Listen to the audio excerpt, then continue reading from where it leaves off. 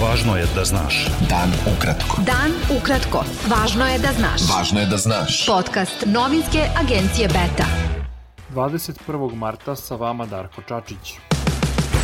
Prema najnovijim podacima Ministarstva zdravlja Srbije, od posljedica infekcije koronavirusom umrle su još 34 osobe. Od 12.442 testirane osobe, zaraza je potvrđena kod 4.232. U bolnicama je 5.531 COVID pacijent, od kojih je 235 na respiratoru.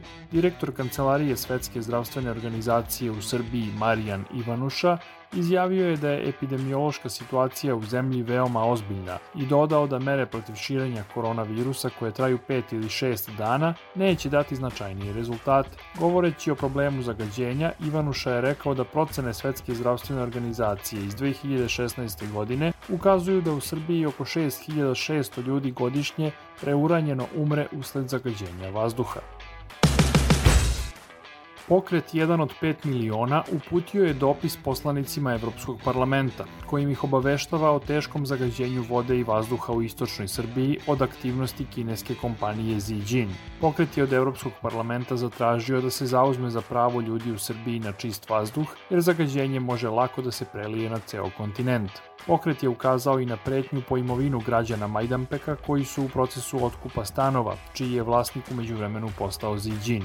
Građani strahuju da će ih kineska kompanija izbaciti na ulicu kako bi srušila stambene objekte radi eksploatacije rude, navodi pokret.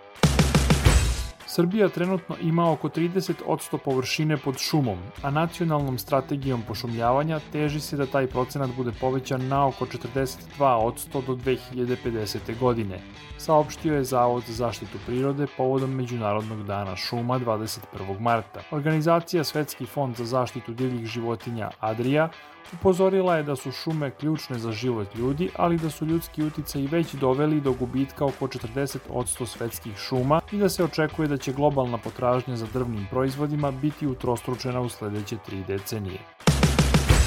Brojni građani okupili su se sinoć na Savskom trgu u Beogradu i igrali kolo kod spomenika Stefanu Nemanji, kršeći mere protiv širenja koronavirusa. Većina okupljenih, od kojih su mnogi nosili zastave Srbije, bila je bez maske. Oni nisu poštovali ni pravilo o držanju odstojanja od drugih. Snimak je na društvenim mrežama izazvao brojne komentare i negodovanja.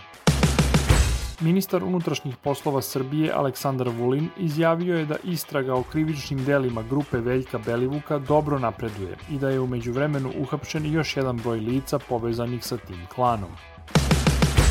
Ministarstvo kulture i informisanja Srbije pozvalo je sve učesnike u javnom životu da ne vrše pritisak na medije i medijske radnike i da se uzdrže od bilo kakvog napada na njih. Ministarstvo je navelo da niko nema prava da etiketira novinare, a pogotovo ne da njihovu podobnost određuje na osnovu redakcije u kojoj rade. Politikolog Duško Radosavljević izjavio je da je nerealno očekivati da će režim predsjednika Srbije Aleksandra Vučića napraviti neke značajnije ustupke u najavljenom dijalogu vlasti i opozicije o izbornim uslovima. Radosavljević je rekao da nije u prirodi Vučićeve vlasti da pravi ustupke, jer to za naprednjake predstavlja znak slabosti i uzmicanje pred protivnicima. Stranka Slobode i pravde pozvala je ministarku zaštite životne sredine Srbije Irenu Vujović da kaže građanima zašto je za medijsku promociju platila 2 miliona dinara agenciji Tanjug, umesto da taj novac iskoristi za rešavanje ekoloških problema. Beta. Dan ukratko.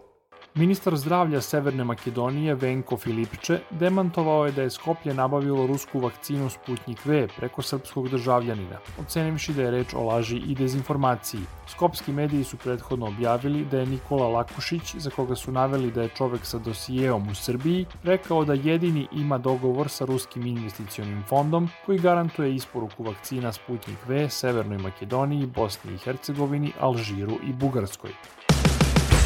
Američki ministar odbrane Lloyd Austin došao je u nenajavljenu posetu Afganistanu, prvu od stupanja na dužnost. Austin je u Kabul došao u vreme kada je za mnoge ključna tema datum povlačenja američkih vojnika iz Afganistana. On se u Kabulu sastao s najvišim zvaničnicima Afganistana, uključujući predsjednika Ashrafa Ganija. Američki predsjednik Joseph Biden rekao je ove nedelje da će za Sjedinjene Američke Države biti teško da ispoštuju rok za povlačenje vojnika iz Afganistana koji ističe 1. maja. Afganistanski pobunjenici Talibani su potom upozorili da će biti reakcije ako Sjedinjene Države ne ispoštuju taj rok. Američki predsjednik Joseph Biden izrazio je duboko razočaranje zbog povlačenja Turske iz Konvencije Saveta Evrope o zaštiti žena, poznate pod nazivom Istanbulska konvencija. Biden je rekao da potez Turske predstavlja krajnje obeshrabrujući korak unazad za međunarodni pokret protiv nasilja nad ženama. Severnokorejske diplomate napustile su ambasadu u Maleziji i otišle iz te zemlje posle prekida diplomatskih odnosa. Pjongjang je prekinuo diplomatske odnose sa Malezijom zbog njene odluke da izruči Vašingtonu državljanina Severne Koreje, optuženog za pranje novca. Njemu je juče određen pritvor u Sjedinjenim Američkim Državama.